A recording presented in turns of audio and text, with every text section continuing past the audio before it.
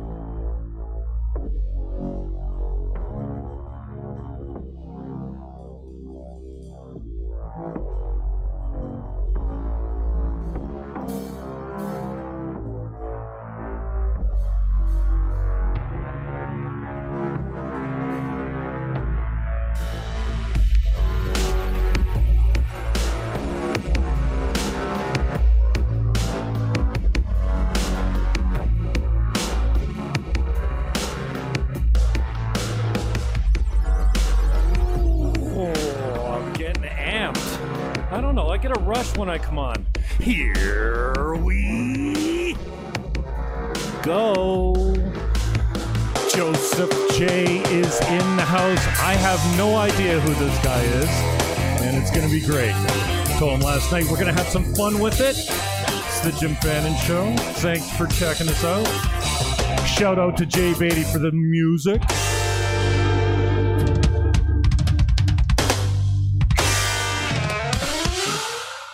Ouch. That is painful, that intro. I love it. Now let's make sure you're unmuted, Joseph J. JJ, take yourself off mute, my brother. There you go. Swing this over so we can see your beautiful faccia, as they say in Italian. What is up, my brother? How did you find me, and why are you looking for a little guy like me to have a conversation with? Out of the blue. I said, how'd you find me? You said YouTube. I'm like, YouTube? YouTube. I have no following on YouTube. I got 100 subs or something. 22. Which is, by the way, 10 more than me. You got 117 or something. It's what I'm broadcasting from now is the YouTube channel called TrueTube, TREW. So I do have another account called The Jim Fannin Show. I think it's got 26 subs or something. That was the one. Yeah. Okay. Well, that's cool, man. I ran my last year in November. I had a 10-year-old YouTube channel. I'm sorry to repeat myself to the listeners, but we don't know each other. So here we go. We're getting to know each other. It's not all about me, but just so you know, because in the context, I've seen a little bit of your work. I know where your heart's at. I know where you lean politically. I know you're a God-fearing man. That's awesome. And thanks for bringing a little color to my show, man. I don't know, man. I haven't. That's a nice way. So I had a 10-year-old YouTube channel with about 200 subs. It took me a long time to get to 200 subs. Then in November 2019, I blew the channel up. And I ran it to 6,000 subs and 3 million views by March 17th when they terminated me. And I was just starting to get real followers, like people that were tuning in to see my content, not the other stuff that I was stealing from people that was going viral, for lack of a better term. Right. Not viral, but 1 million hits is pretty good. I had a couple videos go to 800. You know, I was approaching 1.3 on one of them, and for me, that was like, wow. And so I was smart about it. And then they blew me up for no reason. I had no community guideline strikes. I had a copyright issue on one thing that was expiring. And I had one that was hanging. It was a college in the States. I used a Shapiro clip about abortion. And they said, warning, take it down or we'll strike you. And then they killed my channel. I didn't have it. I asked them to withdraw it. I said, I took the thing down, like, please withdraw your thing so I don't get, and then before I could do whatever, my channel was gone and they just refused to give it back to me. And now I'm on my 5th channel, and TrueTube has got 2 strikes on it. It's just a sit and duck for lefties if they want to target me, because you can find something there to get me, You can always find something, dude. They, I don't know if you saw the video of the young black kid standing on the side of the road. He was dressed as a cop, and there was a parade of police going by, and one cop got out and he was making time with this kid. I got a strike for child safety. What? Yeah. Were you the cop? It was the most beautiful video, bro. It was so beautiful. And it was 40 seconds or something. Right. And I'm like, I even, appealed it. And they're like, no, this breaks our community standards. Shame on you. Yeah, communities. Yeah. Anyway, small world. I'm just glad to have you aboard. I'm interested in why we're coming together at this time, and I appreciate your love and your passion. And I know it's tough out there for a small broadcaster, so I'm always, I am a small broadcaster, and lately I've been. Eric Matheny picked me up on Saturday. I got to be on with Bob and Eric Save America. Uh-huh. Yeah, like he was so generous. I said, "Bro, you want to be on the show?" He's like, "Yeah, I'll do your show." I'm like, "Have you looked at my account? Do you know I'm a nobody?" I know. He came on and he was amazing. He spent an hour with me, and then out of the blue, Friday or Thursday, he said, "Hey, you want to be on the show 11:45 Saturday?" I'm like, "Sure." And he goes, and it turned out he drops his tape delay at 2:30 Saturday. So he actually let me live stream this. I didn't have the view right. I had, it was on speaker mode, so it was kind of looking at him the whole time, and we were just a strip at the top. I screwed that up, but he let me bootleg Scoop, his own show that wasn't like live because he wasn't live, and it was the greatest thing. And then yesterday I had Michael Johns on, and he's got 250,000 followers. He's the Tea Party guy, a co-founder of the Tea Party movement, and he was a speechwriter for George Sr. The guy's brilliant, man. He gave me an hour and a half, answered a bunch of questions, and gave me some really educated takes on what's going on in the States electorally. And I just feel so blessed that, because now when he tweets my stuff out, man, it explodes. Like there's like 20,000 views on that video that I did yesterday, just because of his following, just because of his generosity at saying, "Yeah, I'll come on and give me an hour and a half of your life to talk to a newbie, really." And like, I'm a 10-time candidate, but I'm kind of new to American politics. It was just... I'm totally new to it, man. You want to know when my politics started? No, tell me everything about where do you come from? What are you all about? I should throw it to you. I just wanted to kind of set you up as to who I am and where my frustrations as a broadcaster. But no, please tell us everything about who you are, where you came from, and how you got to where you're at now. Well, it's an interesting little journey, and it would take more than, trust me, the Zoom would shut down if I took the time that it would take to tell the whole story. But to sum it up, I'm a Californian, born in Texas, been in California since I was 7, so I'm just a Californian. I had some interesting experiences in my life. I've traveled quite the road. I pretty much can actually say there isn't too much that I have not been through. I've been, I've had an addiction in the 80s. Went from addiction to prison.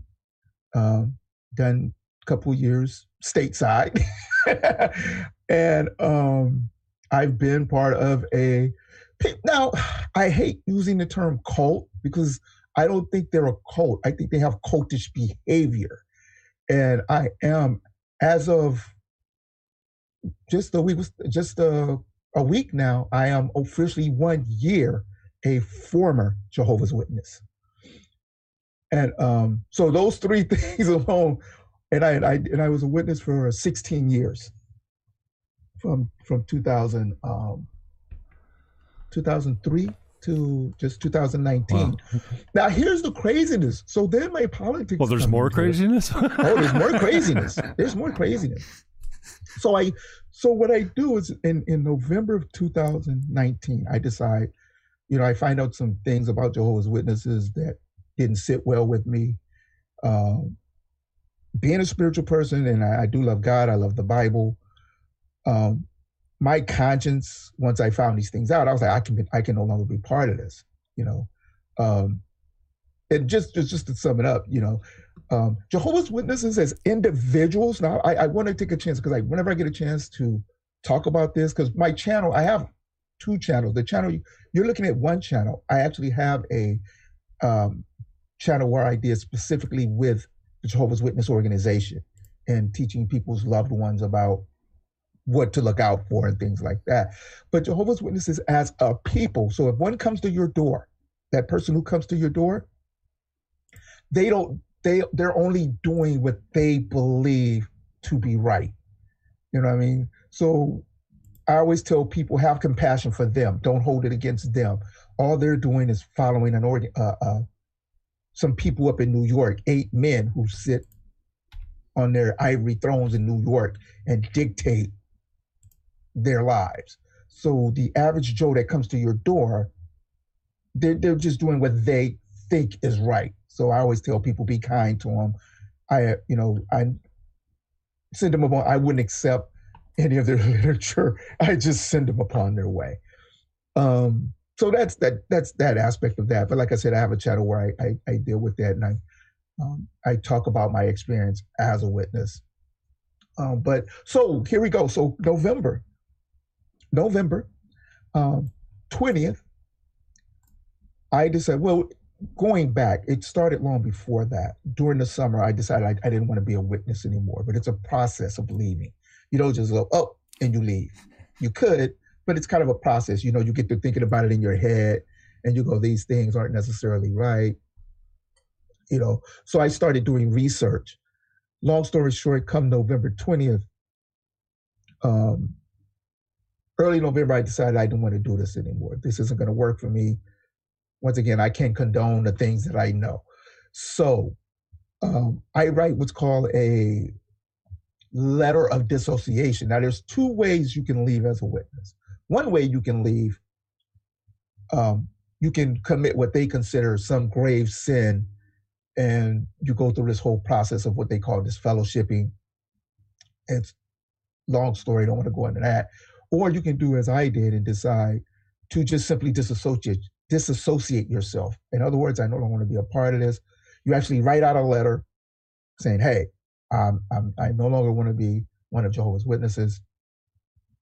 And they will try to talk to you and counsel you. And I got a phone call, individuals wanting to meet with me to discuss it. I said, I don't want to discuss it. I know what I know. I'm good. You guys, have a nice life. Deuces. So here comes the real fun part of it.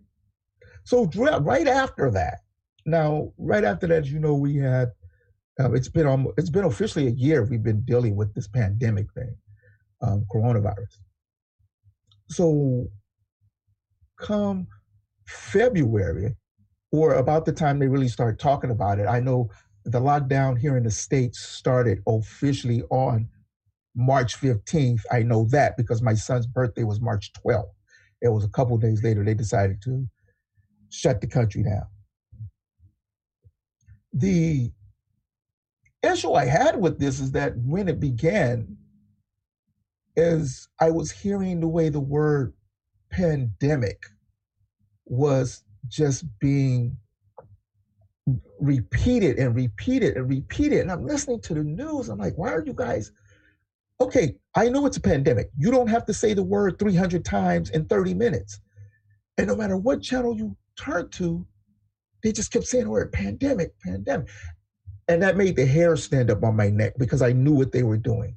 It's called indoctrination. It's kind of like that song that you hear on the radio. You can't stand it, but if you hear it enough times, you adapt to it. And then at some point, you actually start to like the song.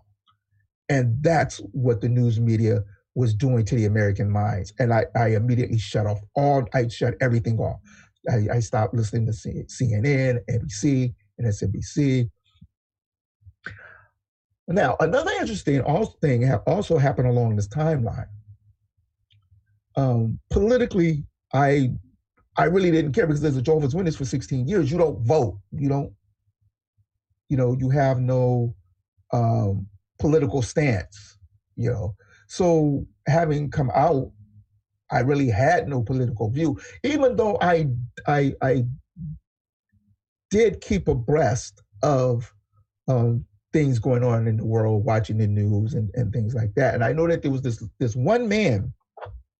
So I come out and there's this guy, one Donald Trump. The whole world hated him. I've been, a witness for 16 years. So I really wasn't up on why everybody hated this guy so much. All I know is I used to love The Apprentice. You're fired. I loved it. And my son, who also a former Jehovah's Witness, had been out for some years, and he started talking to me he tried to have conversations with me about Donald Trump. And I didn't want to hear it. I'm like, no, Orange Man bad. The news is telling me this, so I believe this. We can't talk about it. So my son just told me, he says, Dad, he says, you know what, dude? Just look for yourself. Stop listening to what people are telling you. Go research the man for yourself, and you make your own mind up as to, how you feel about it.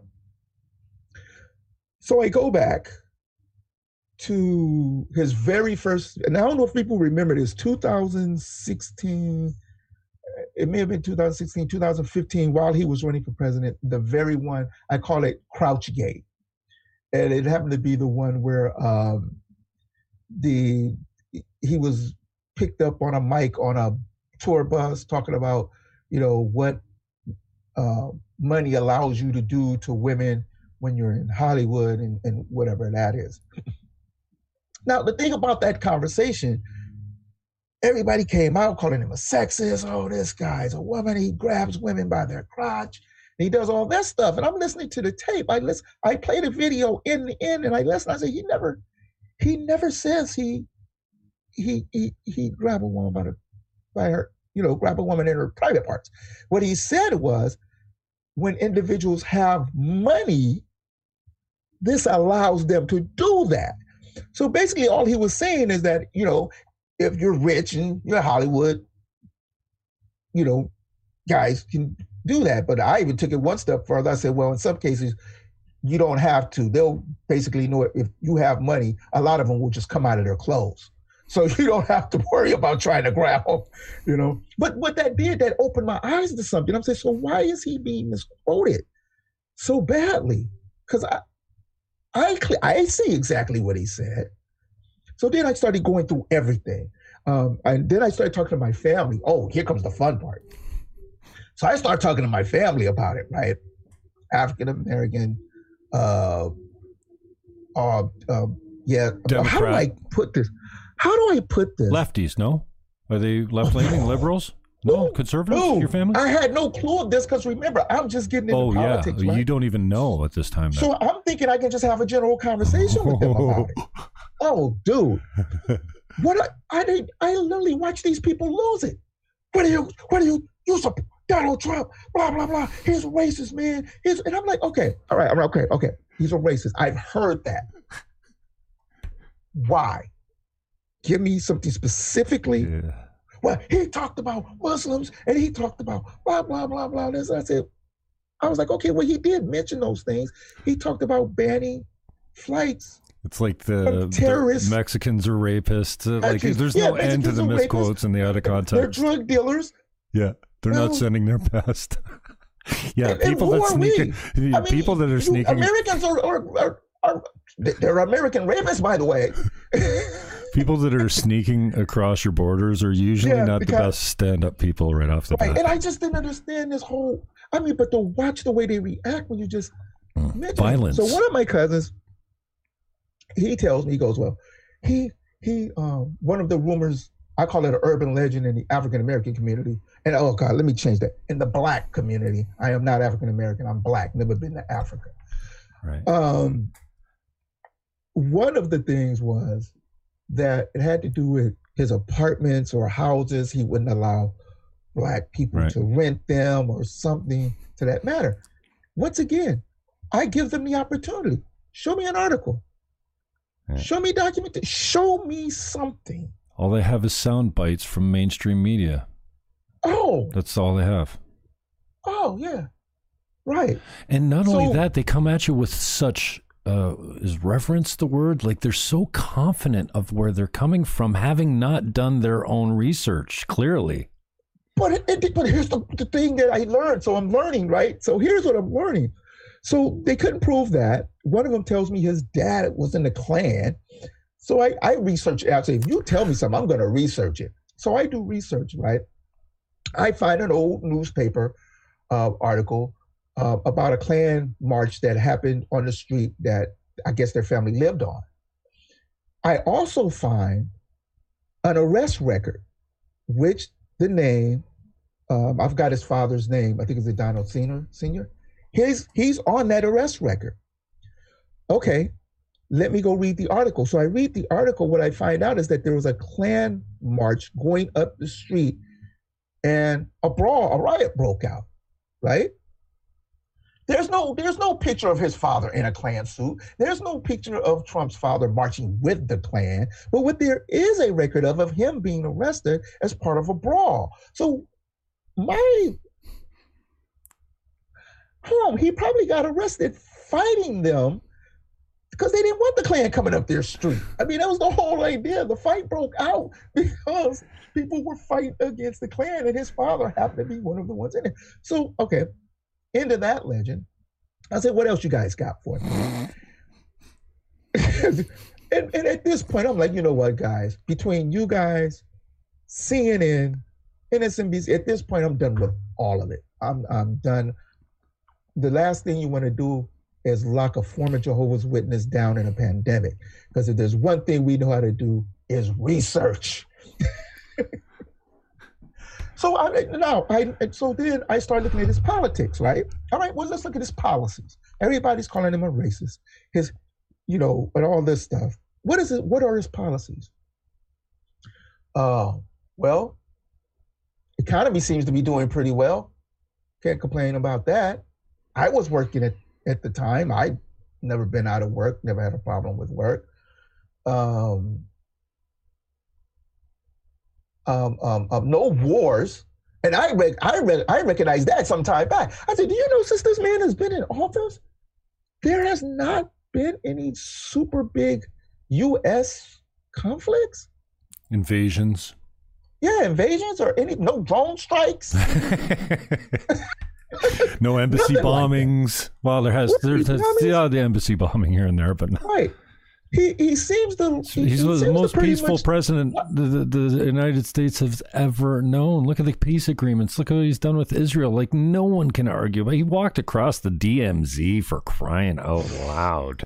Come on. Kim Jong-un. And then the whole thing with Kim Jong with North Korea.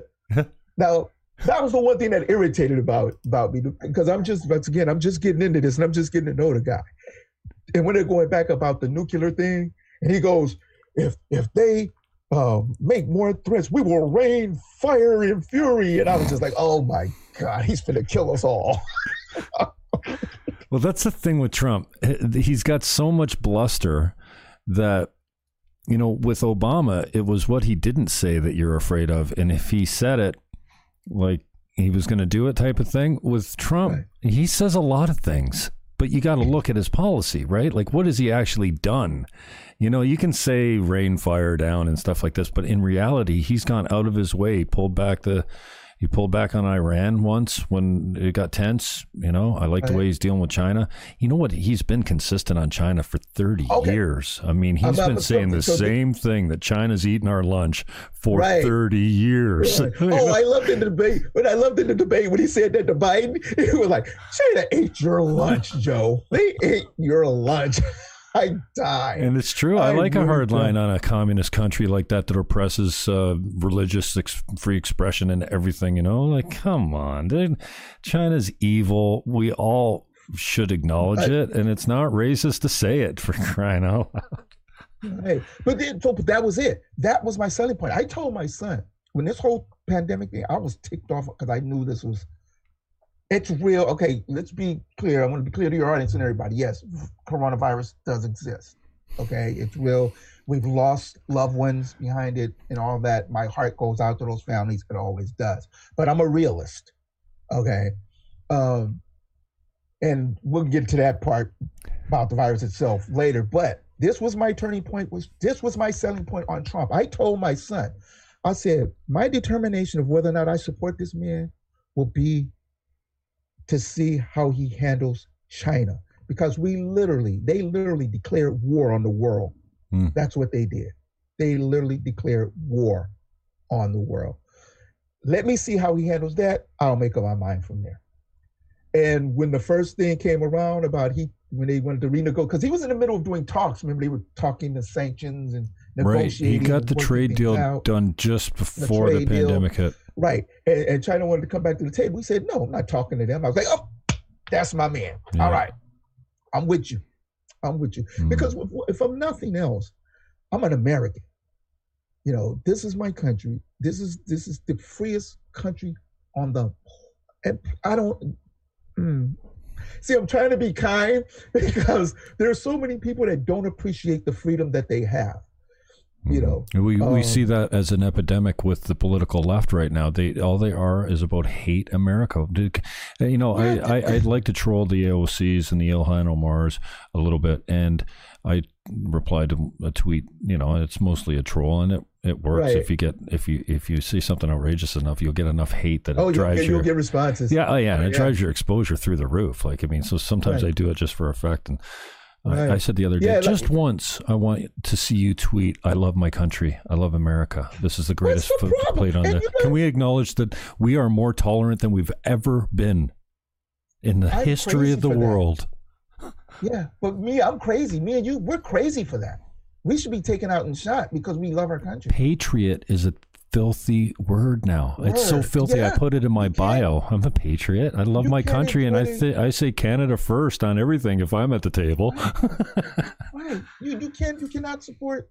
You can't love God. You can't remember. And you can't say I'm opposed to illegal immigration because that makes you racist. I just want them to stop coming across the unchecked border points illegally and taking away from jobs away from. Literally, one of the communities that they're crying about, the African American community, is always talking about jobs and not.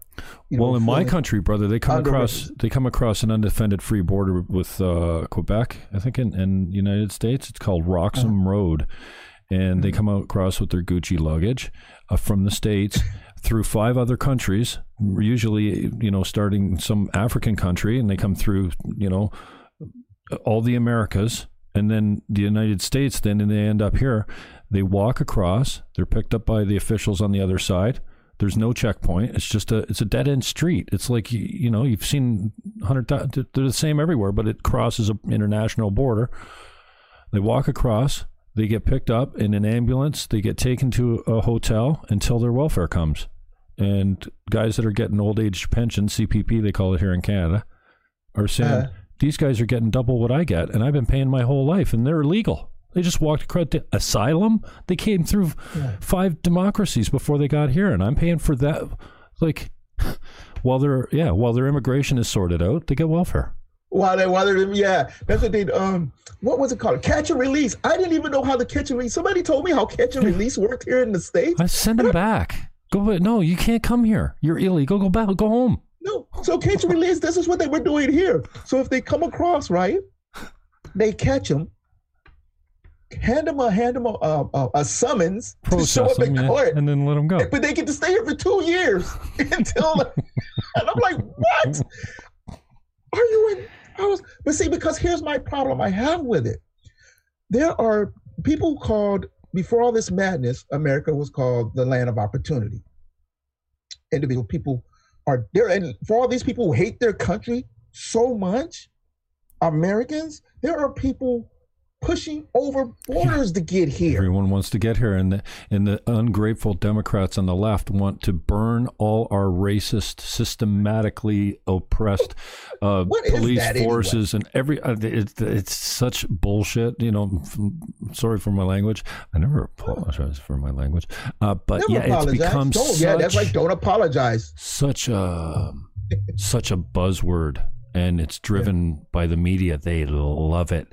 I have my prime minister that comes out and says, yes, the RCMP is racist, suffers systemic racism. Weapon of choice now. See, now these idiots don't understand the word systemic. If I have an infection in my finger, it's localized. Right. If I have an infection throughout my whole body, that affects the whole system. When you say systemic, it means top to bottom, everything in between. You know, I'd like them to take a more hateful view of corruption in government, because that is what we should be worried about. Government is not oppressing minorities. And it's not. Women don't need a hand up and special protections. We don't need to, you know, in past laws where if you misgender someone, and now there's 75 genders. So if I don't call you Z or they, them, and you take me to the Human Rights Tribunal and you get a judgment against me and I don't pay the judgment, I go to jail for not calling you a made up word. So it's, the left has gone so far left, and I'm a lefty. I'm a 6 or 7 time Green Party candidate, including running for leadership of a federal party of the Greens in 2006. And so since 2015, I've been red-pilled slowly, and now I'm firmly center-right. I think I'm way more pro-life than I used to be. I don't think it's wrong to say that late-term abortion should be illegal. Anything after, I'll even go to 6 months, okay? Like most moderates will agree, abortions after 6 months, bad. Very bad. You know what I mean? You know how I argue with that? And that's like a radical position now. Right. Here's 2 things I had. Here's 2 things I'm going to address now. I'm going to address that and the LGBT, the hate for LGBT community. Because those 2 things amongst Christians, for some reason, they think we're like these evil devils who just... but I have heard some that pretty much go a little crazy with it. I have, as a Christian, as a believer in the Bible, Matthew 7:12, very basic scripture. Do unto others as you will have them do unto you. This is what the law and the prophets mean. Very basic, simple scripture. People quote it all the time. And it's a very powerful one for this reason, because this is how I apply it. When I first moved to my house here, my neighbor across the street and his partner, so that'll let you know where they're at. I went over, they were like the first ones to greet us when we moved here, very friendly guys. And after getting to know them, once my kids got established in school, we needed a place for our kids to go should we not be home and an emergency comes up and they need to go somewhere. I gave them keys to my house, and I asked them, is it okay if my kids come here with you guys should, an emergency pop up? And they were like, yeah, sure. And that's what I did. And since then, my kids are adults now. One of the partners of the 2 gentlemen died, but me and him, me and Mike, I said his name, but we're good buddies. I go over there and check on him. He's got some medical issues. I go to make sure he's okay, and things like that. Here's my whole overall view, because I remember when the whole gay marriage thing was coming about here in the States. And I was watching how I'll just say religious community was responding in some cases. And I just came to this conclusion, people were like, it was a big debate, should people make cakes for people? Should they do this? Should they do that? And I'm like, why are you guys, who put anybody in the position of judging? That's another thing that's in the Bible, right? In Bible too, right? Don't judge, yet lest you be judged. So the way I look at it is that if we're truly Christians and we truly love our neighbor and we are truly not judgmental, who are we to make the call on somebody's lifestyle, what they choose to do with their life, or whatever? I will simply love this individual. If their house catches on fire, I will go in there and try to save them. If I see them bleeding on the street, ambulance for them, I will do my part as a human being for my fellow man, whether that fellow man be white, black, brown, yellow, LGBTQ, whatever they be. They are a human being. You cut us all, we bleed. Because in the end, the only judge, the only individual who will judge when time comes will be Jesus Christ. And until that time, I leave it in his hands. I just make sure I do my part to live up to my calling as a Christian and looking out for my fellow man. So that's how I my stance I take on any of that. But if you want to talk about a racism thing, here's something I want people to understand. I'm going to share a story with you. I missed what you said. We want to talk about what? Racism. Oh, that's my favorite thing. Racism thing. I'm gonna give. It's gonna be a quick little experience. So all of a sudden, I like I said, as a Jehovah's Witness for 16 years, I've been shut off from the world. I don't know all this madness that's going on out here. Dude, before you go any further, are you healed from the witness program? Do you feel like you're over it? Are you? Oh, yeah. Because you're really laboring the subject, man. It's on your tongue a lot, and I'm always suspicious if guys are still talking about it passionately. Like, are they over it? It taught me a lot. No, being in that organization, had I not, me and my son just had the discussion the other day. That is one experience in our lives we are so grateful for, because had we not had it, our eyes wouldn't be open to what's going on. What do you say to the people that are saying, you just switched cults, man?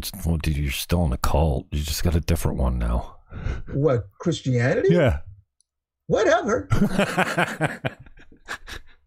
That's one thing you're never going to, man, I'm not, these little basement dwelling troglodytes, that call themselves, they don't know nothing, man. These youngsters don't know anything about life, dude. You ain't been in a state penitentiary. You haven't done the things I've done. Please. And then you want to talk about racism. The reason I have such an issue with it, because I've actually not experienced it like directed at me, but I lived in it for 2.5 years. It's called the state prison system. Okay. Now, there are people out there that are going, see, I told you, police are racist. No, I'm not talking about the police. I'm talking about the inmates. Let me show you how this works. This is how the prison system works. When you go to prison, okay, I'm Black, right?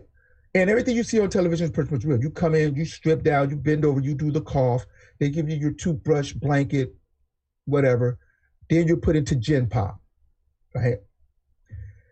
Now, when I first got there, to this, the state level, I remember there were these guys. People kind of get friendly. You get to know a few people, right? So I knew like there was a white guy and a Hispanic guy. I think we were like a little melting pot of guys who got to know each other. So we go to lunch. This was my first experience at it. So we go to, I think it was lunch or dinner. It was dinner. So we go to dinner and we sit down at the table, just us. And it was at that point, I look around and we are getting like the craziest looks. And I'm just like, what's going on? And one of the guys goes, yeah, we're not really supposed to be sitting together. And I'm just kind of like, what the hell are you talking about? He's like, yeah. Well, he said, look, he told me, look around. And all of the whites were in a section, all the blacks were in a section, all the, that's like was in their own little section. But it breaks down further than that, because not only do you have to separate by color, you separate by gang affiliation. So you can be Black, but you can't be a Black Crip hanging with a Black Blood. You can't be black from Southern California hanging with blacks from Northern California. You can't be Hispanic, the Norteños, Sureños, the white supremacists. Oh, and then even the racists were racist. So white supremacists back then. You had white supremacists, skinheads, and Aryan Brotherhood. 3 separate, and they couldn't hang with each other. So you people want to talk to me about racism? Really? The only brothers that can hang are the white supremacists? Hey? Is that what you said? Here's the thing. But here's where it all comes together, though. So one guy comes up to me one time. I guess he was supposedly the representation of the Northern California black people. Okay. So he comes up to me one time after I'd been there a little while, and he lets me know, he goes, yeah, welcome, blah, blah, blah, blah. We just want you to know that, should something go down, or like a riot, right? He goes, we're all down with each other, and, all of us, now all of a sudden, and this is when all the blacks, so let's say if you have Hispanics against blacks, oh, now all the Norteños, Sureños, and all that separation, no, that don't matter no more. Now we're all just Mexican or Hispanic, and we're all sticking together. So now all of the gangs that were separated are all coming together. They will unite to fight as a, it's hilarious. So guy tells me, this is what he tells me. He goes, so you're gonna have to be down with us. So if something jumps off, you down with us. And I'm like, okay, let me give you a little piece of information. When I walked in that door, I could swear I came in by myself. And as far as the sentence I have, yeah, I'm serving that by myself too. So should something jump off or happen, I will be by myself on my bunk, minding my own business. You guys, because I'm trying to go home to my family. I'm not trying to be hanging around here, any longer than I need to. But anyway, so that's my so after that 2 years of experience, I'm like, dude, don't talk to me about no freaking racism, guys. You guys, don't, leave me alone. America's not racist, period. No, hold it. Now, racism exists, even from the experiences that I just told you, right? It does exist. But to blanket an entire country and say, that just makes no sense. Because if that's the case, where are my chains? Yeah. Well, you're going to find out soon. Where are they? If Biden gets office, you'll find out soon. Brother, okay, so I was thinking last night, I live in a very white community, region, province, country. Growing up, I can remember I had a black buddy in high school. I had a black buddy early grade through 1, 2, 3, 4. Right. I wish I could find. I actually went to look for him the other day. Gregory Peart, I think his name was. A handsome kid. There was me, Jim Zockley. There was 3 or 4 of us at the back of the room, and we had this thing. Of course, he had a tight fro, and we had this thing we did, and it started. Like mine? Yeah. We had this thing that probably started with Gregory, but I don't know for sure that it did. But it had to have. We come up on his head when he was sitting in the chair and just put our hands on his head and rub it and go, oh, that luxurious head. Oh my God, and then we start. Dude, you can't do that now. You do that now. Do we do it all to like each other all the time? Right. Like it would just go run up on a guy and go, oh, that head. I mean, we're grade 3 and 4. I don't even know why I remember this, but so my experience is not like many experiences of people in the States where, sometimes the white is a minority. Like there's, like it's just not, it wasn't common in my life. Like I live in a white community. What can I do about it? Right. So we didn't have that whole. Oh, no, that's privilege. And yeah. Oh yeah. Yeah, exactly. Privilege. But man, I miss the days in the schoolyard. And then and from there till grade 4, I was in public school. And then 5, 6, 7, and 8, I went to Catholic. Well, all my buddies were Italian, right? Still, not a lot of, we didn't have an Asian influence. Now we do because we've got a university. We've got more, but it's transient population and mostly students and stuff like that, and more families and real estate investment and stuff like that. So it's becoming more diverse, and that's fine. I'm all for that. But it just I started thinking about the brothers in my life, the black guys, for whatever, I don't know. I don't even know. Like I find I find black offensive somehow. It's just like, I don't know. We're all humans. Like you said, well, I'm not from Africa. I'm not African American. I totally get that. But you've seen the guy that's like, everything black is bad and all this and that. Oh, dude, there's a video out there. I'll send it to you later from Larry Elder. And during the video, I love Larry Elder. Yeah, he plays this clip from Smokey Robinson. Smokey Robinson does this poem about, oh, dude, your hairs are gonna just, you'll end up like me when you watch that clip. It's the most beautiful poetry. But it's all about how he talks about how he's black and he's proud to be a black American. The poem is like 5 minutes and it is so, oh dude, I'll send it to you. Send it over. Oh dude, it is. Anyways, I was going all there to say that when we were kids, we weren't racist, but man, everything flew in the schoolyard. Nobody got hurt. Nobody got offended. Nobody got their feelings hurt. I still say gay like we used to say gay, like that's gay. It doesn't mean that's homosexual. It means it's like actually sometimes it refers to like being happy and skipping and being gay, but to like the extreme. Like, and we are so freaking sensitive now. And so, my question when we get on to race, and I had a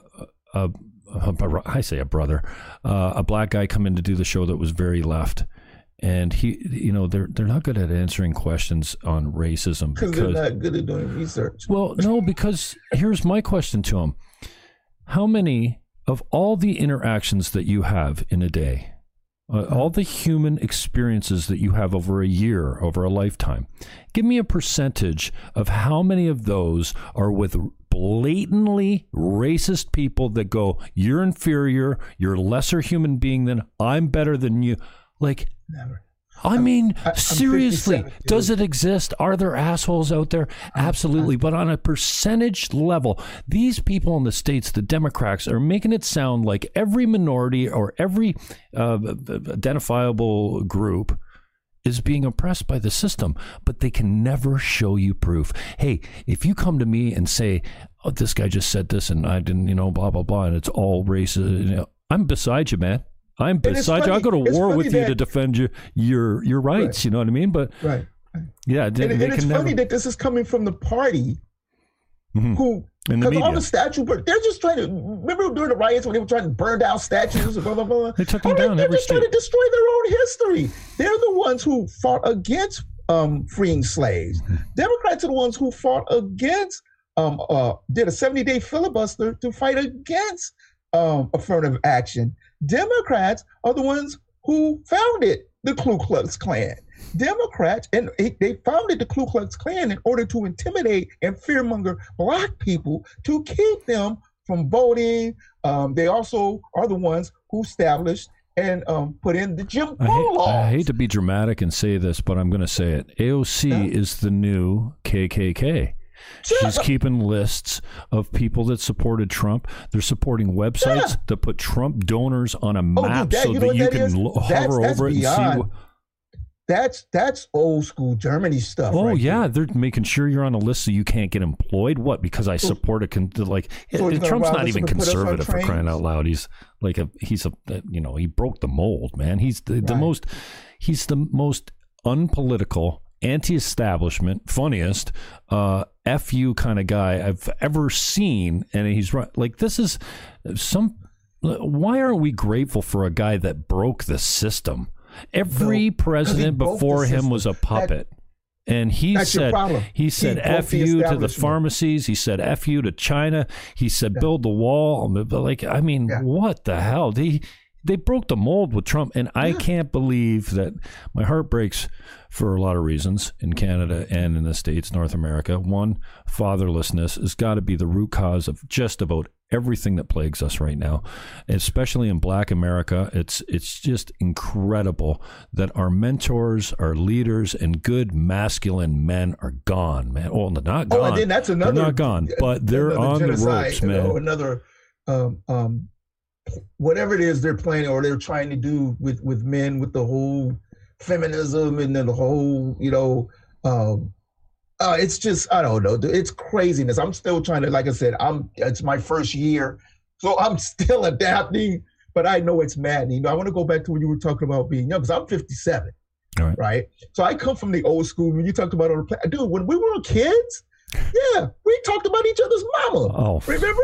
No, there was no borders. And blah, blah, blah. And yo, mama, and you look like and we talked about each other. Dude, we clowned each other. You know what I was called in school? I had two names. in school. I think I had two names. I was Black Bruce Lee because of the slit line. And I was Spock because of my ears. Okay. And dude, it didn't bother me. It was like, whatever. You know, live long and prosper. Okay, fine. But if you did that today, oh my gosh! And I don't know if you remember, it was not too long ago when when online bullying was heavy, and they were doing commercials about it. You know, promoting stop online bullying. Blah blah blah. Oh, but now. They're literally people are killing themselves behind these leftist radical, you know, like I said, basement dwelling troglodytes, you know, and nobody's make a racist statement. Depends on who you are if you make a racist statement, whether Twitter will ban you or not. Right. You know, I love how the Hodge twins get away with it. I just love it. Because, you know, it was decades ago when I'm like, okay, so if you find something really offensive as a race or a person or whatever, then take it and use it so that it doesn't mean anything anymore. I'm like, oh, you know, own the thing. Like, I don't know. I come from the schoolyard, man, and I long for those days. I know we're not going back to it, but it goes back to the narrative that we're systemically racist. No, we are the most tolerant that we've ever been. Get this, we get better every day. We're more understanding, we're more tolerant, we're more accepting. And now, but it's gone to if your son comes to you and said, Daddy, I want what she's got, I don't want this anymore, give it to me for Christmas, and you don't start puberty blockers or whatever, you don't take, you know, like they can come and take your kid now. I know that's not even hyper. No, that's real. I think they did it to some kid here in California. It's actually happening. I know it doesn't. It's not on the order of like this in Canada. A guy was charged or fax interceded because he was sending his kid on the bus by himself to school. I can't remember how old he was, but he was unsupervised taking transit to school. And they charged him. Oh, there was one time too. They're in a park, unsupervised, abandonment for letting them play in a park by themselves down the street from the house. What? You gonna tell me I need to watch my 6-year-old go next door and play like Jesus? You know what, JJ? I say all the time. I don't bring God into this, but last night I got so frustrated.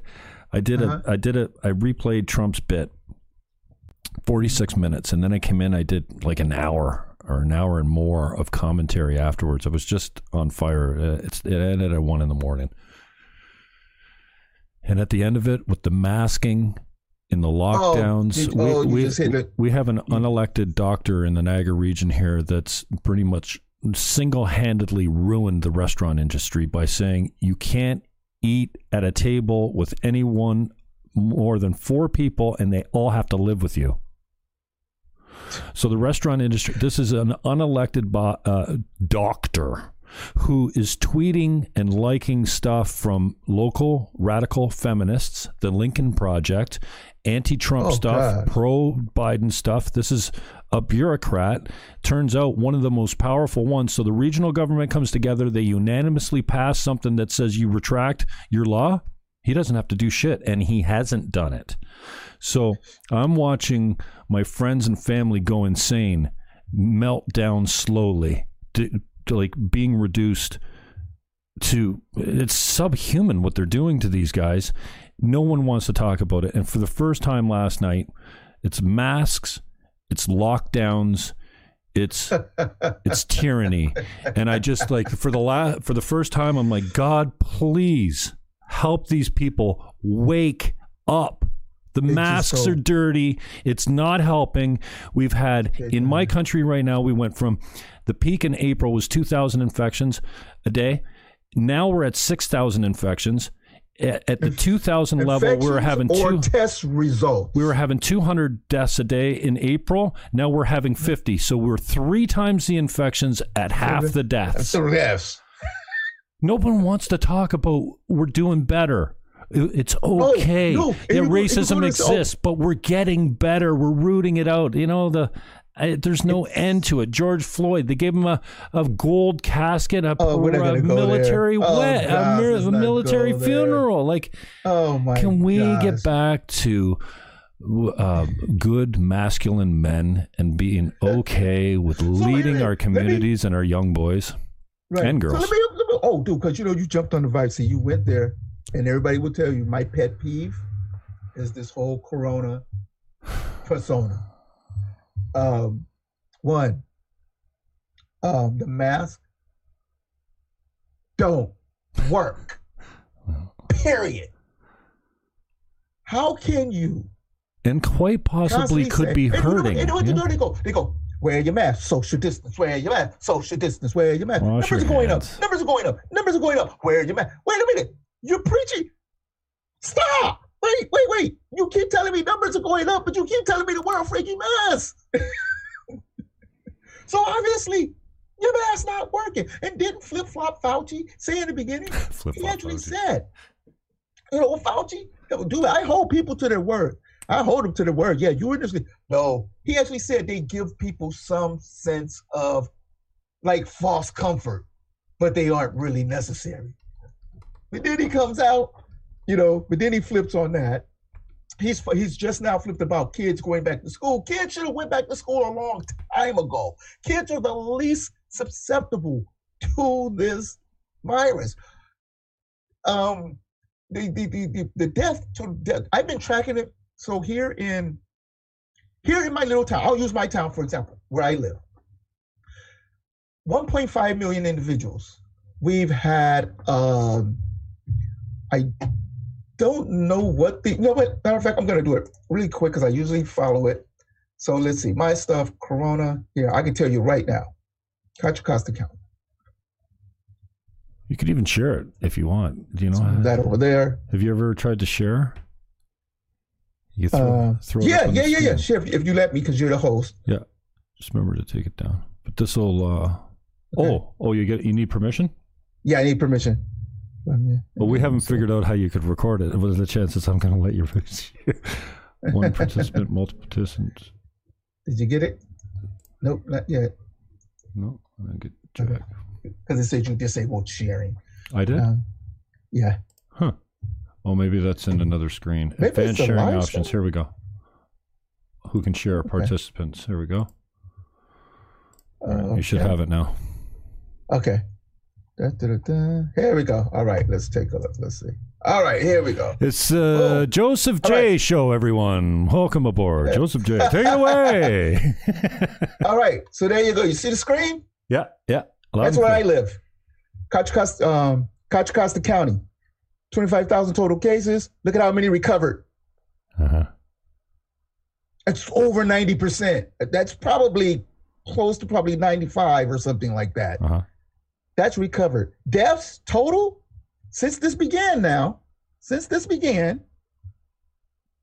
See, total tested. Where's deaths? 261. out of 1.5 million individuals.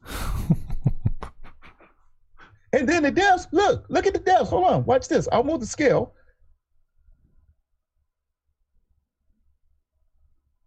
Look at the gaps in between. Look right here. Mm-hmm. And that's back in May.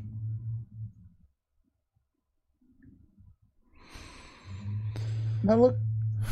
So this has been November. Look at November. And now we're in December. So 261, 1.5 million people. You do the math. Crazy, man. I run a interactive map that was put out by StatsCan. I did it on the show last night. I could pull it up now, but it shows that we're far. Are we looking at Worldometer? No, Worldometer? Yeah, Worldometers is good. I get some data from that, but this is a StatsCan site that's interactive. Weekly deaths over the last 6 years on a graph, and right now we've fallen way below all the years. Like, wow. Yeah, we're substantially lower than the weekly deaths, and we've been like that for about a month now. What's going on? What's going on with that? Why aren't people dying? Well, because they're not driving their cars, they're not leaving their houses. I don't know. Like, I mean, just that's why. And you don't even hear about car. You don't hear about car accidents on the news anymore. You don't hear about, and I'm sure somebody's died in a car accident in the last 9 months.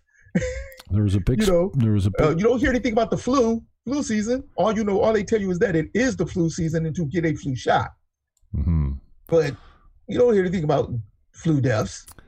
You don't hear from CNN. Like I said, none of them tell you numbers of people recovered, and they don't compare the numbers to the total population of individuals. All they do is tell you numbers are up, numbers are up, numbers are up. And I keep telling, and you know what, Trump said it, and I took it on as my own little thing. I say, you want to bring the numbers down? Stop testing. I think I'm sharing something with you now. This is StatsCan, so this is in Canada. Of course, we see a spike in April. The dotted line is 2020. Look at that. Look at that. All oh my down gosh. through here. Look at the deaths over here. Wow. Like substantially lower than any other year. Yeah, we had a spike here. Now what? You know what I appreciate? We are washing our hands now. I'm not a germaphobe. I don't understand why people doing it in the first freaking place. I take getting sick seriously. If my hands are dirty, I wash them before I go to the bathroom. Like, I never eat food without washing my hands. Right. I don't touch public surfaces. I use my sleeve on doors. I don't touch the hand railing on the escalators. I think that's the elevator buttons. Nothing. I don't touch any of that common stuff. I'm careful. And then I didn't listen to my wife once. We were on public transportation. We were on out here. They call it BART, the train system. And as we're getting off the train, I grabbed the I'm holding on to the handrail, right? Mm. And as soon as we walk off the train, I wiped my eye. No. And I kid you not, by the time I got to the top of that escalator, burning. I said, I'm finna be sick. I was down for 4 days. Serious? Can that shit hit you that fast? Hit that fast. Do you really think that was what you touched, though? Yeah? Oh, yeah. I was fine. I was fine until I did that. The moment I wiped my eye, because I took my hand, I wiped my eye. I'm thinking it traveled through your system. There had to be something that was working. I just felt weird.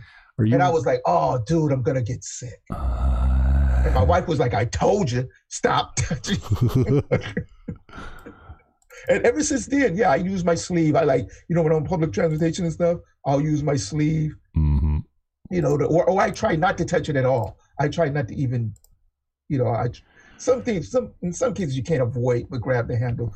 I'm here's totally a new one. Cognizant of it now. You seeing this one? New cases in Canada?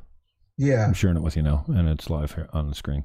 So new daily cases. This is in April, wave 1, right? Let's call it 2,000. It goes 17, 1,800, but that's just for grins. Here's 2,000. This is that line. Let's call it 2K. Right now, we're at 6K. Now, and I'm not interested in the cumulative stuff. Look when it caught us off guard here. We're talking max, like well under 200, but let's call it 200. based on 2,000 cases a day. Over here, 100 deaths based on 6,000 cases a day. So just like I said to you, 3 times the infections, 1/2 the deaths. Half the death rate. You know, like we're doing okay. We're doing okay. Here's where we failed. First, I think Trump did a pretty good job, especially banning China. We didn't do that in Canada. We didn't set up testing. When he banned flights from Europe, my jaw hit the floor. I was broadcasting him live when he did that, and I was like, "Holy, you know what?" I said, "Holy, you know what?" And I couldn't believe he did it. Like, what a ballsy move! Like that is putting your economy. Not according to the law. Not according to the law. He didn't do anything. Wow, he hasn't done enough. So we didn't do any of that. We didn't do any of that in Canada, and then. You know, they actually scared me. I was laughing last night on the broadcast. They scared me so badly in February. I remember I wore gloves into a grocery store once. And it was because a friend of mine said, well, here's the deal. You can borrow my car because my car was down. I was borrowing a car. And you can borrow my car, but you got to take you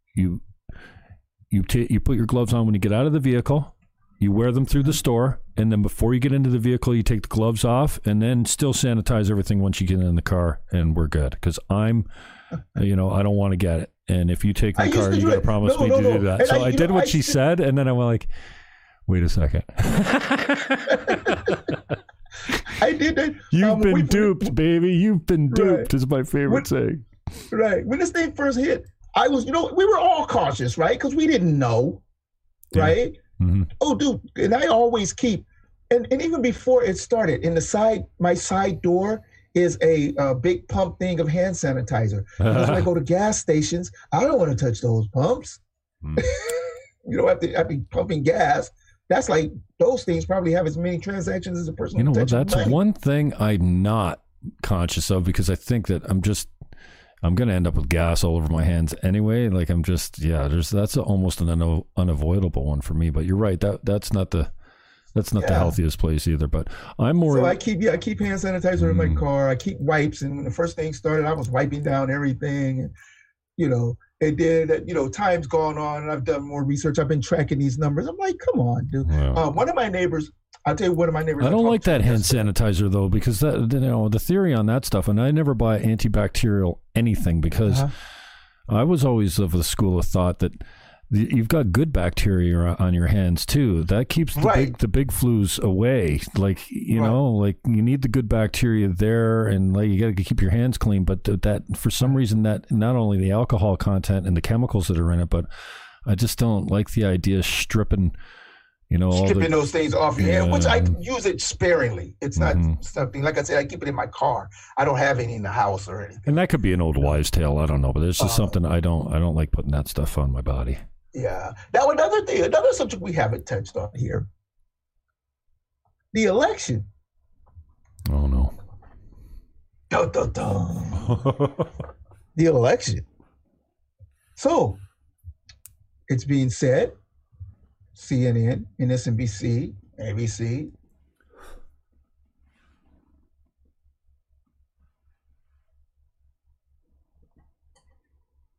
Shit, where'd you go, brother? What happened? Come back to me now.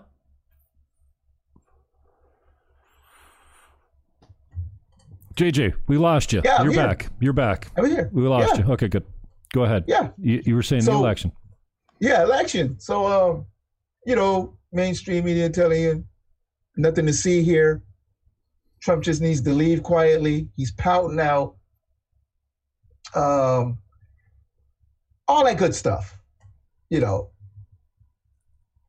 I think there's, I think there's something there. Matter of fact, I know there's something there because I live in California. Most of your fraud, even though it happened all over the place, the majority of the fraud happened in places like Michigan, big Democratic cities, is where, things kind of went south. Now, if I have a quick second, the reason I have an issue with this, and my son actually told me too, my son was like, you know what, I think we need to check to see if our vote counted. And I was like, don't worry about it. We're good. Yeah, it probably did because we went and voted in person. So then the other day, my son decides to check anyway because they're talking about the hearings now and they're getting testimony from all these people, the affidavits. My son decides to check, so he goes on his phone. I know in California they do have a method for you to actually track not just your mail-in ballot, but your regular in-person ballot. You can track and see whether or not your vote counted. Now, what happened was on November 3rd, 6 a.m., me and my son got up and we were 30 minutes early, actually. We just sat out in the car as we waited for the polling place to open. Polling place opens, we go in, we get our information, fill out our ballot, we cast our vote. Vote gets fed into the machine. So my son, the other night, he looks on his phone and he calls me and I go in the room and he said, yeah, you know what? He was like, guess what? I'm like, what? He says, my vote, and if you're there, I'm going to share this. So this is a picture I made. So my son, my daughter. My daughter voted in person someplace else here in California. Me and my son voted at the same polling place on November 3rd. Over here to my left, I don't know what that is, my right, where it says complete. This is my son's vote. He voted on November 3rd. Look when it says he voted, November 5th. So therefore, his vote didn't count. Wow. Yeah. My daughter voted on November 3rd. The only thing she got back when she checked was, it says they mailed her a ballot, but that there is no indication that she voted. Me, who voted with my son on November 3rd, look, right here, look, right there, November 3rd, see what's circled? November 3rd, I took this picture, look at my picture, with my Trump hat. I voted. There is no record found of me having voted or even registered to vote. Heavy duty. No, there's no voter fraud. Nothing to see here. This mail-in ballot experiment has been a nightmare. But remember, I voted in person. Me and my son voted in person. Yeah, no shit. Even if Stone and Bannon were around for this campaign, this stuff never would have gone down. The stage changed. They pulled a fast one. They did the bait and switch thing. They're like, okay, yeah, we're going to make it. They changed the rules. They changed the rules. It's unconstitutional. You can't change the way we elect the highest office in the land at the state level and think that that's not, like, come on. Right. Well, here's what my allegiance. So now, so all your viewers can know, I am kind of red pillish, but I am not what's known as a conservative. I have conservative thinking, but I am officially independent because this catastrophe, I hold not just the Democrats responsible, I hold the GOP and the Republican Party responsible for it, because Donald Trump was the only person on the mountaintop preaching this from the beginning, that this would be a disaster, and nobody backed him up. Nobody stood, and even now, nobody's backing him up. He's out here fighting a battle on his own. You know, you got a bunch of the GOP, Mitch McConnell, they're the biggies, the bigwig GOPs, they're kind of backing him up.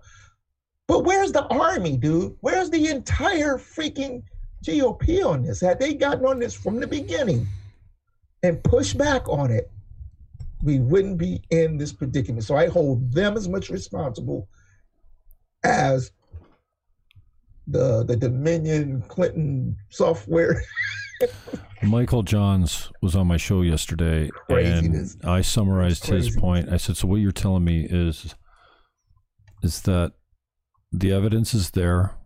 You think it'll get processed in court, but you don't think that the court has the political will or the courage to take a stand and say, well, we've got a couple options. If enough of these swing states are unable to certify because court orders them, they're unable to because of so many discrepancies. And I think this is a real long shot. But I kind of got a hopeless feeling, and here's a guy that knows a whole lot about this, and he's been at the forefront for a long time, and he's still fighting the fight. Kind of the opinion that the Supreme Court wouldn't have the courage to take a stand on this. And can you imagine if something happens and it goes to the House for an election at the House, and the Republicans control the House, and Trump is elected by the House as president? Dude, you thought you saw fires before. It's going to get crazy. I already know that. Like, how do we Trump was doing really well. Half the country loves him. Half the country doesn't love Biden.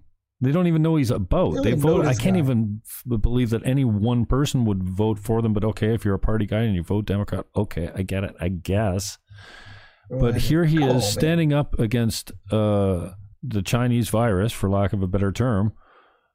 I think he did a decent job. There was, he certainly wasn't. He wasn't perfect. I mean, we were learning about it as it went along, But there's other guys that blew it, and those are all Democrats, like Cuomo in New York, and we could go on. Pelosi was telling people to come on down to Chinatown. Yeah, but no, I mean, Cuomo put infected prisoners in old age homes. Like we saw one I think guy beat a man to death, in an old age home, a criminal that had COVID that was quarantined with the most vulnerable people. And then he wrote a book about how great he is. And the lessons we learned from crisis. Dude, you mismanaged. You were ground zero for the whole United States for COVID. Oh, well, it's just because it's a hub. No, because you blew it. That's New Yorkers' fault. It's their own fault for not responding. So much rage.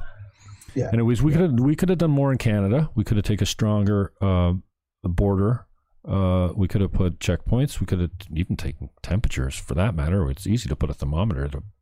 Not that that's the be all and end all, but I think we took voluntary quarantine too lightly. But on the other hand, they're trying to tell us that we need 95% of the population to take the vaccine so we can reach herd immunity. I'm not taking no shot, dude.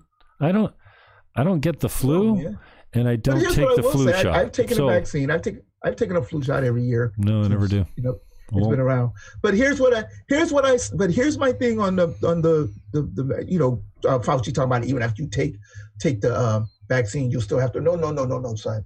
Here's where the buck stops. You shoot me in the arm with that needle, the mask comes off. Period. That's why. Why are they giving Trump a hard time for not wearing a mask? The guy's immune. He can't be Can he be a spreader now? Is he a perpetual spreader now? Oh, I forgot about the super spreaders. He's already had it. He's immune. Super spreaders only happen at Trump rallies. I can't believe they're still giving him shit for not wearing a mask. The dude, he beat it. Or if you're he beat it. Joe broke his foot playing with his dog. Right. Oh yeah. Trump beat COVID in what was it? A week? There's a cute meme out there of Biden being tripped by Kamala, and she's talking about bad dog as he's tripping over her foot. Yeah, but here's the thing. Not really. I've talked to a few people, and we've all come to the consensus. It's not Biden we're afraid of. Will he even last a year? It's not him that we're afraid of. It's the individuals who are pulling the strings on it that we need to. Well, the whole ideology, your AOCs, the Squad, Bernie Sanders. I cannot find. Flat out dangerous. I can almost not find anything of worth on that side of the political argument. What? Let's see. If I was going to steel man a leftist point, what would it be? I can't even understand it. Here's one that freaks me out.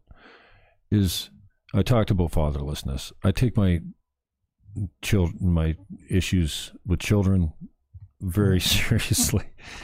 You know, you're talking about transitioning them, indoctrination in the school system. Oh man, the stuff they're teaching in schools. This idea that you can just be anything you want to be just by dreaming about it. Gender at 3. You know, and even just in general in life, like just think you're a millionaire and you'll be one. No. You got to work. You got to set goals. And, you know, I wish they'd teach in school a little bit more think and grow rich rather than the government make me rich type of thing. Right. Nobody wants to talk from the other person and give to you. Nobody wants to talk about personal responsibility anymore on working your way up. You know, they all want to talk about, like, what can I get from the government? What should everyone get? You know, the guaranteed annual income, I guess. You know, that's something. If I had a socialist position that I would still kind of be in favor of, there's so much bureaucracy with the UIC and the workers' comp, and if you get hurt or whatever, and you know, I'd be almost okay. And somebody's floating flat tax on me the other day. I'm not sure where I come down on that yet, but it sure would make things simple. And corporations would probably pay a lot more. They wouldn't have all these write-offs. You know, you could just have a flat tax right across the board. But the guaranteed annual income, from the standpoint that we could do away with so many of the bureaucracies and just make sure that I still kind of believe that if you take care of people, they won't spend it on drugs and booze and stuff like that. Like, if you give them enough to get by for food and shelter, they're not going to be like, you know, they're going to use it to get ahead. Vacation, dude. I want to go to Hawaii. You're talking about food and shelter. So, but that's I don't know. That's why I work. Yeah. That's why I have a job. It's the other thing that occurs for me is, you know, we're this push to lift people out of poverty, and I get it. Yeah, let's get the margins. Right. Let's make it so it's more uncommon. But like, historically, we've always had poor. We're not any better equipped now to deal with the real small, you know, the cases that fall through the cracks and mental illness and all that kind of stuff that end up people being homeless and poor. Like, you've always had that in society, and I'm saying it's right. I'm like, are you ever going to get rid of poverty? Like, no. You know, it's just, like, you're ever going to get rid of crime? Like, right. You know, people are going to do things. I don't know. Here's what you can do. I grew up in the projects, San Francisco, Hunters Point. My mother was on welfare. She got food stamps. She used those food stamps to feed us. She used that welfare money to pay rent. She made sure I went to school every day. She made sure I did my homework every day. And then she taught me how to write checks when I was 9, taught me how to cook when I was 9, learned how to tell time when I was in school. And then I have family members who were middle class that lived in Los Angeles. I would go spend the summers with them, right? So I would go down there every summer and spend the summers with them. And there was this family, because it was just me and my mother. But with them, I got to see a complete family unit: mother, father, 7 kids, right?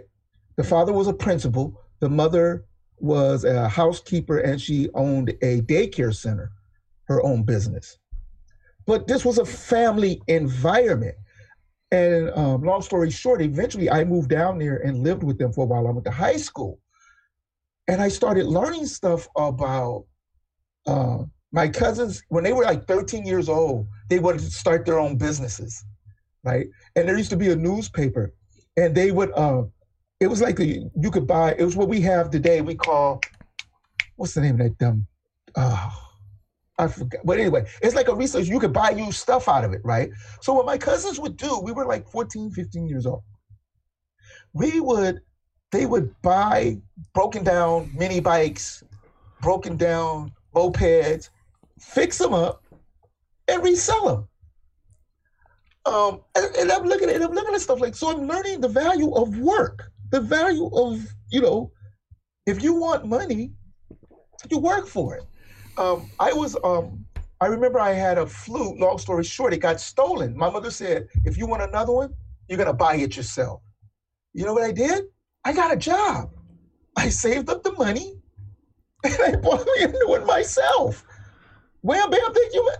It's amazing what hard work can solve when you put your mind to it. Not only that, I'm glad you said that. There's a certain segment of society that even hard work won't work for. It's the 15% that are below the IQ of 85. They can't actually hold a norm, like they're unemployable even to the Army, right? Intellectually, they just don't have the mental skills.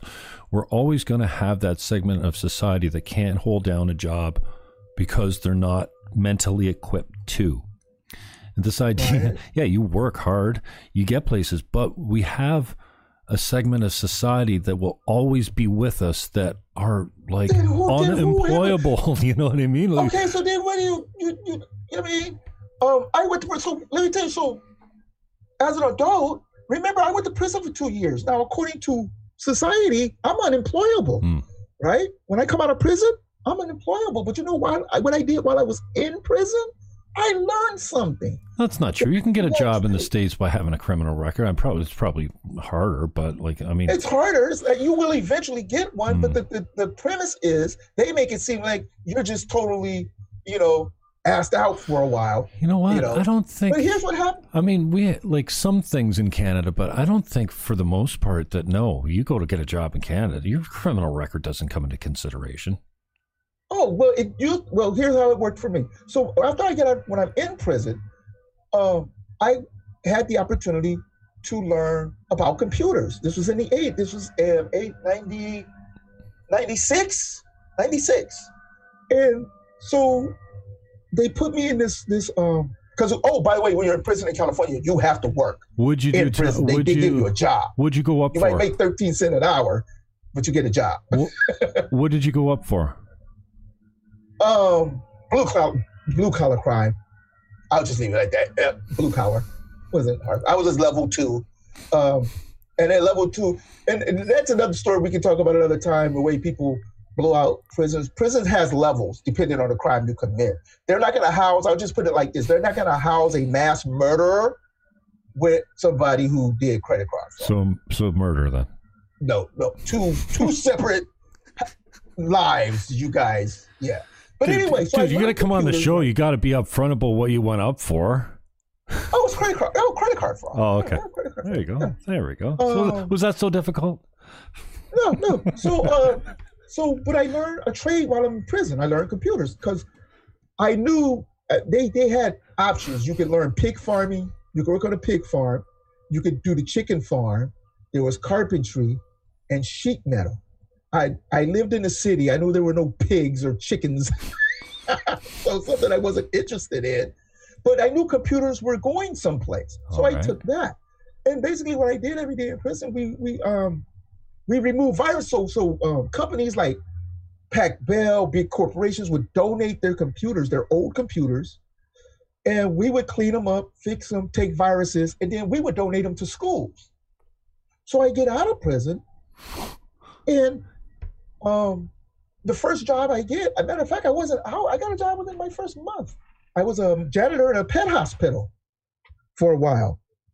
But I still like my computer stuff. So I was learning that while I was working 4 hours. I think I worked like 12 hours a week at this pet hospital, cleaning out the cages, taking dogs for a walk, whatever. My first IT job is in 1999 with SBC. When DSL first hit, that was my very first job. And doing that.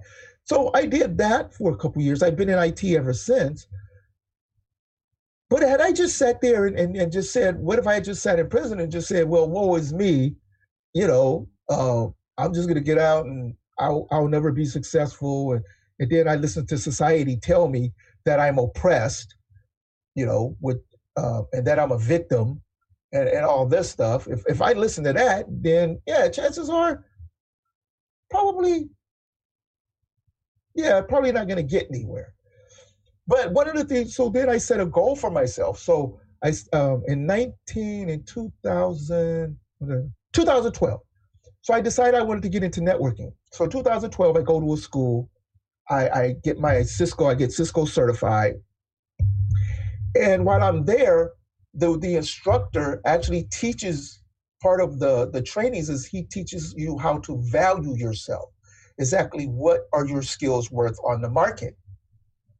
And from the experience that I had when I got there, he asked me, he goes, well, how much do you think you're worth? Long story short. And I tell him, well, I said, 40,000. He looks at my resume and he starts laughing. He was like, you really don't think much of yourself. And he said, at minimum, when you leave the school, you should be asking for no less than 80 grand a year. So I set a goal. I set my mind I said, you know what? I'm going to reach 6 figures in 3 years. Without going through all the steps, I did it in a year and a half. And that was basically because I worked as a contractor. I went from job to job, and in each job I left and went to the next one, I upped my value. And within, 3.5 years, I was making 6 figures. But once again, it's all about a mindset. It's all about, do you really want to be successful? Do you want to achieve something? Or do you just want to completely complain, lay around and complain about, racism and people oppressing you and people giving you no opportunity to be successful, which in the United States is probably one of the only places where you have the opportunity to do whatever you want. You can be whatever you want to be. It's up to you whether or not you want to do that. Now, if you just want to be in the mindset to allow yourself to be indoctrinated with a bunch of, I don't know what to call it, garbage is what I would call it, then that's on you. But don't turn around and then tell me that I am privileged. Oh, and then the whole thing. Oh, man. Yeah, the white privilege thing.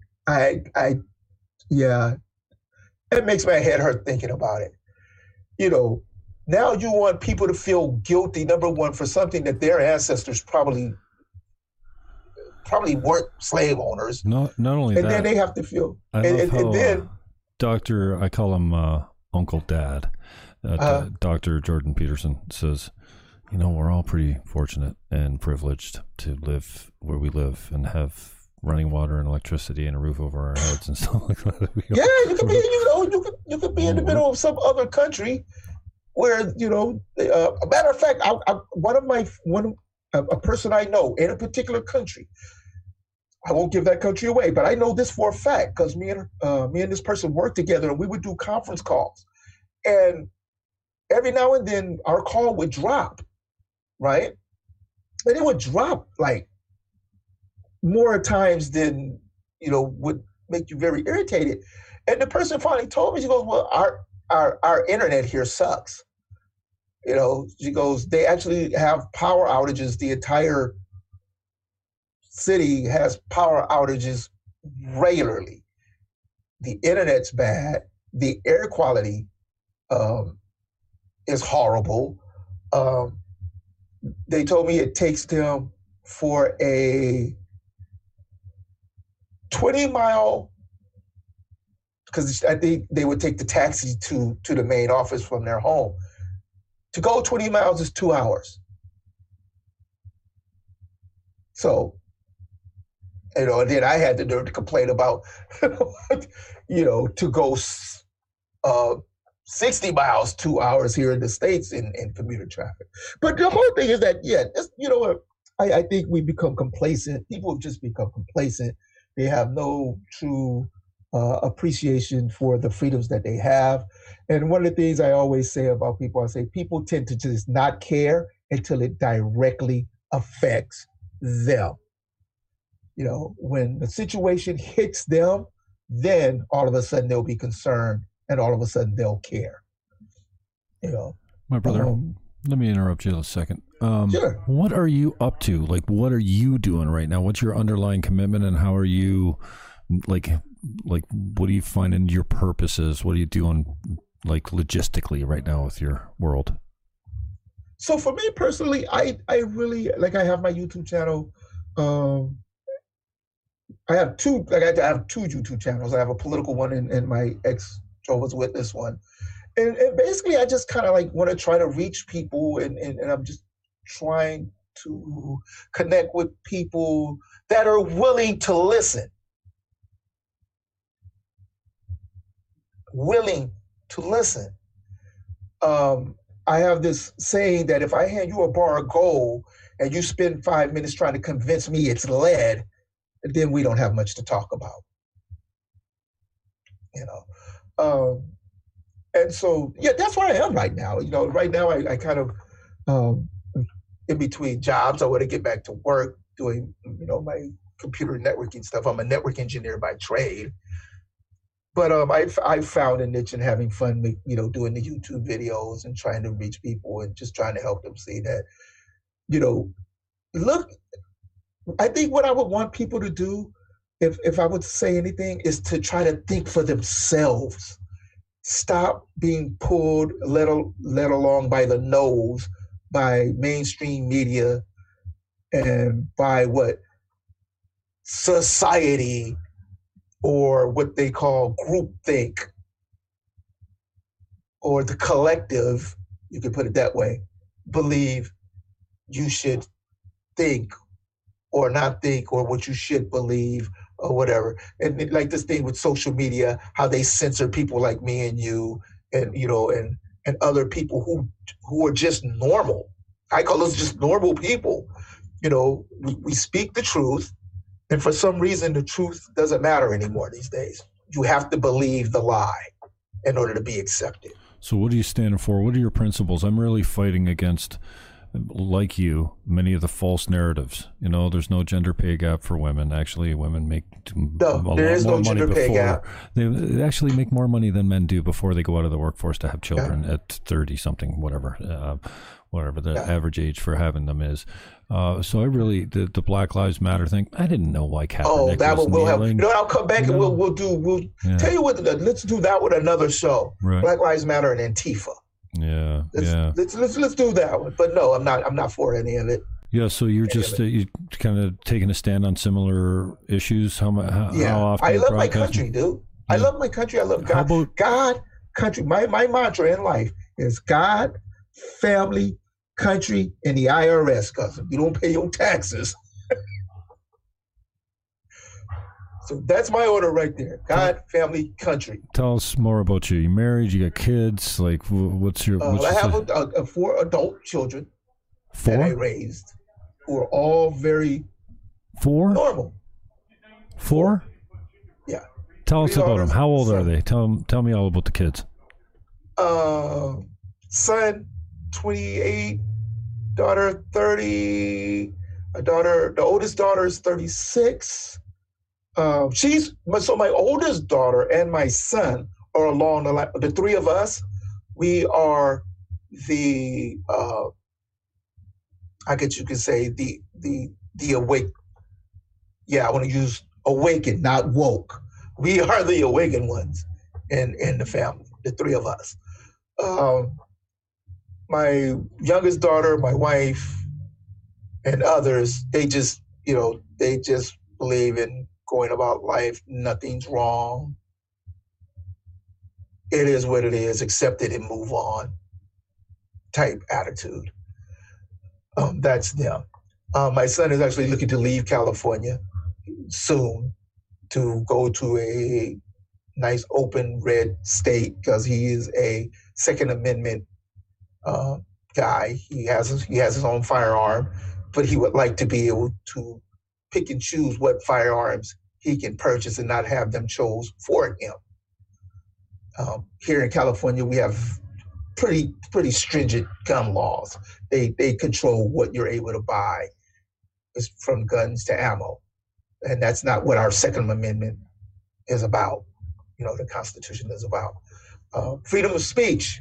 That's my biggie. I'm not a big fan of the censorship thing, but unfortunately, I can't just go into Facebook or go to Twitter or Google and slap the CEOs across the face and say, dude, come on. Let people say what they want to say. And I don't understand how this supposedly hurts them, but my son helped me to appreciate it. I think he said it hurts their sponsors, because you're making money off of, people like us. We generate your revenue. So I don't understand why you would not allow people the platform to say what they want to say, because it doesn't agree with their ideologies. But anyway, so that's where I am. I am about the Constitution. I am about this country, the freedoms, and keeping it free. Right now, it's a fight to keep it free. We're in a real battle right now, and I think we're in a battle not just physically. There's something really wicked going on here. So I don't know how I know we're both God-fearing men. We believe in the Bible, but you got to admit, dude, it's some pretty crazy stuff going on out here. That it's beyond human to me, and I think it's really some evil that's just prevalent in the atmosphere, these days. If we're gonna go out on a hopeful note, give me some reasons to have faith and be hopeful that it's all gonna be okay. In the end, it is in God's hands. We're just humans. It's that simple. We can only do so much, period. I tell people, if you are truly a believer, because people do their whole Christian thing on Facebook and they post their little memes, and that's all good and fine. But if you truly do believe in a higher power, I call him God, Jesus Christ, though that's where I put mine. That's why I hang my hat, then leave it to him. Right now, we can do nothing more than actually just pray and see how it turns out. And keep each other going, though. I think it's important for us as human beings to keep each other going. Like guys like me and you support each other. I think our whole community needs to come together and push back on this left thing. Now, let me close with that. If I was to say something positive, just like the left mob, they are the mob, how they can come together and get somebody fired or doxxed and all that. Why can't we? I think what we're missing is, and I appreciate your thoughts on Jesus Christ. I struggle with my faith all the time. I'm not a very good Christian, but it's a struggle. I love going back. I love how Crowder takes it back to the point where we can agree.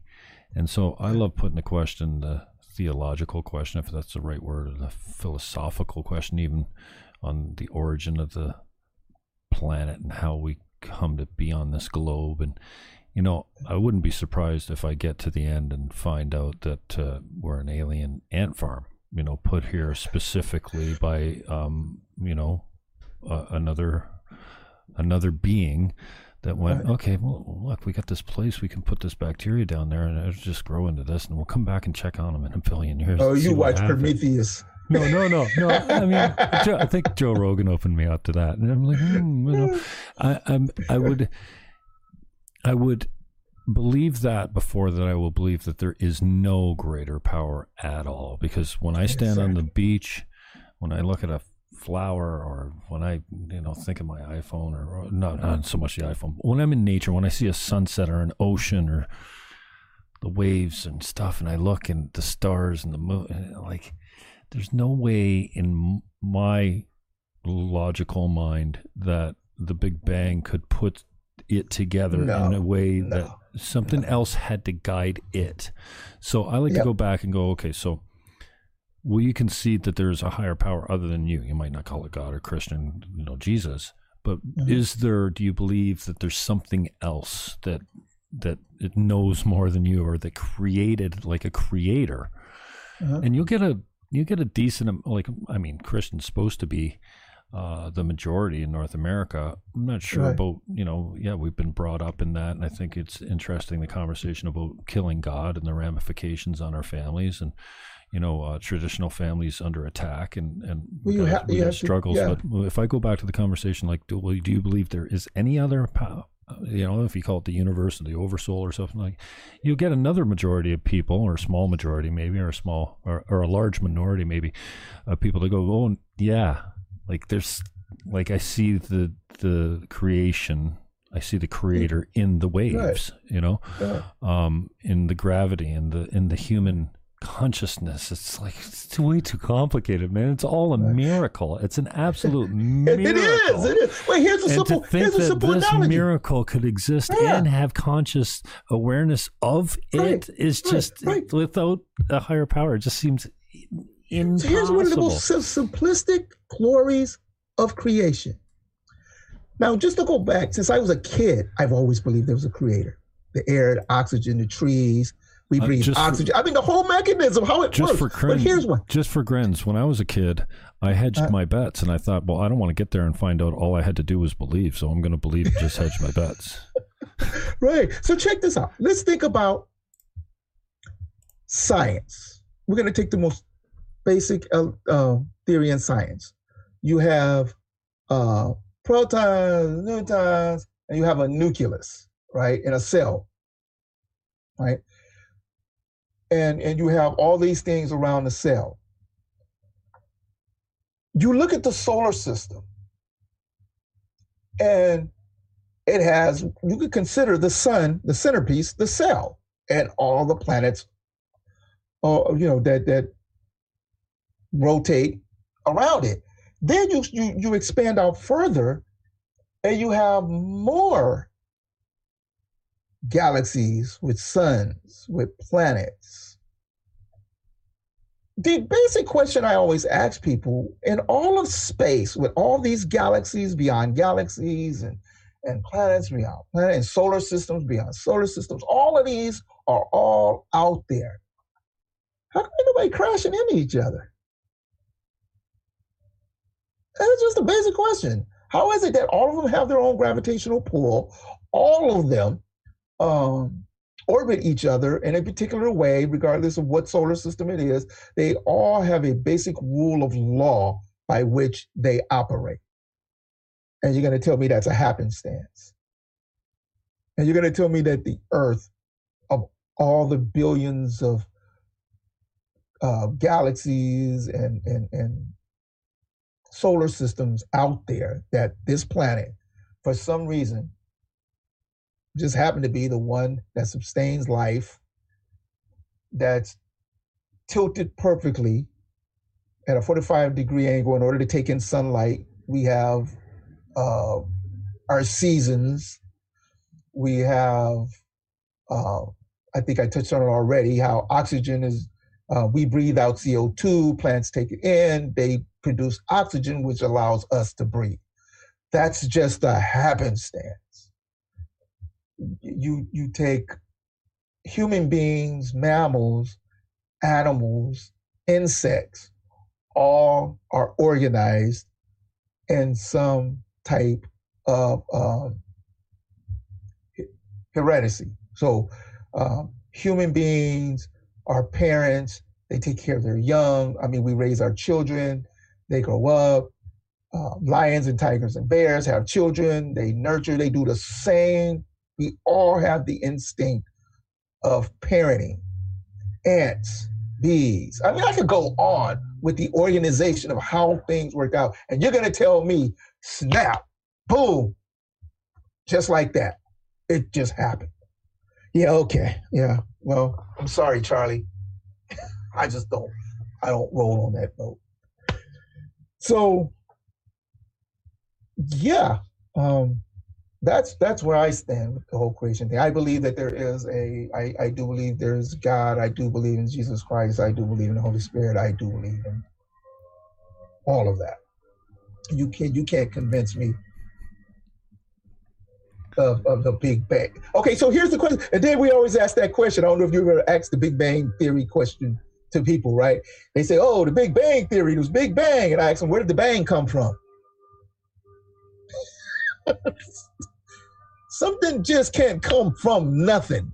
So where'd the bang come from? Amen to that. I believe it or not, some leftists will try to explain it to me. So anyway, Anyway, so that's me. That's me in a nutshell. You know, love my country, love my God, love my family, love my fellow human beings. And don't get me wrong, I love my family, my fellow human beings, leftists, whoever. I will get along with anyone willing to get along with me.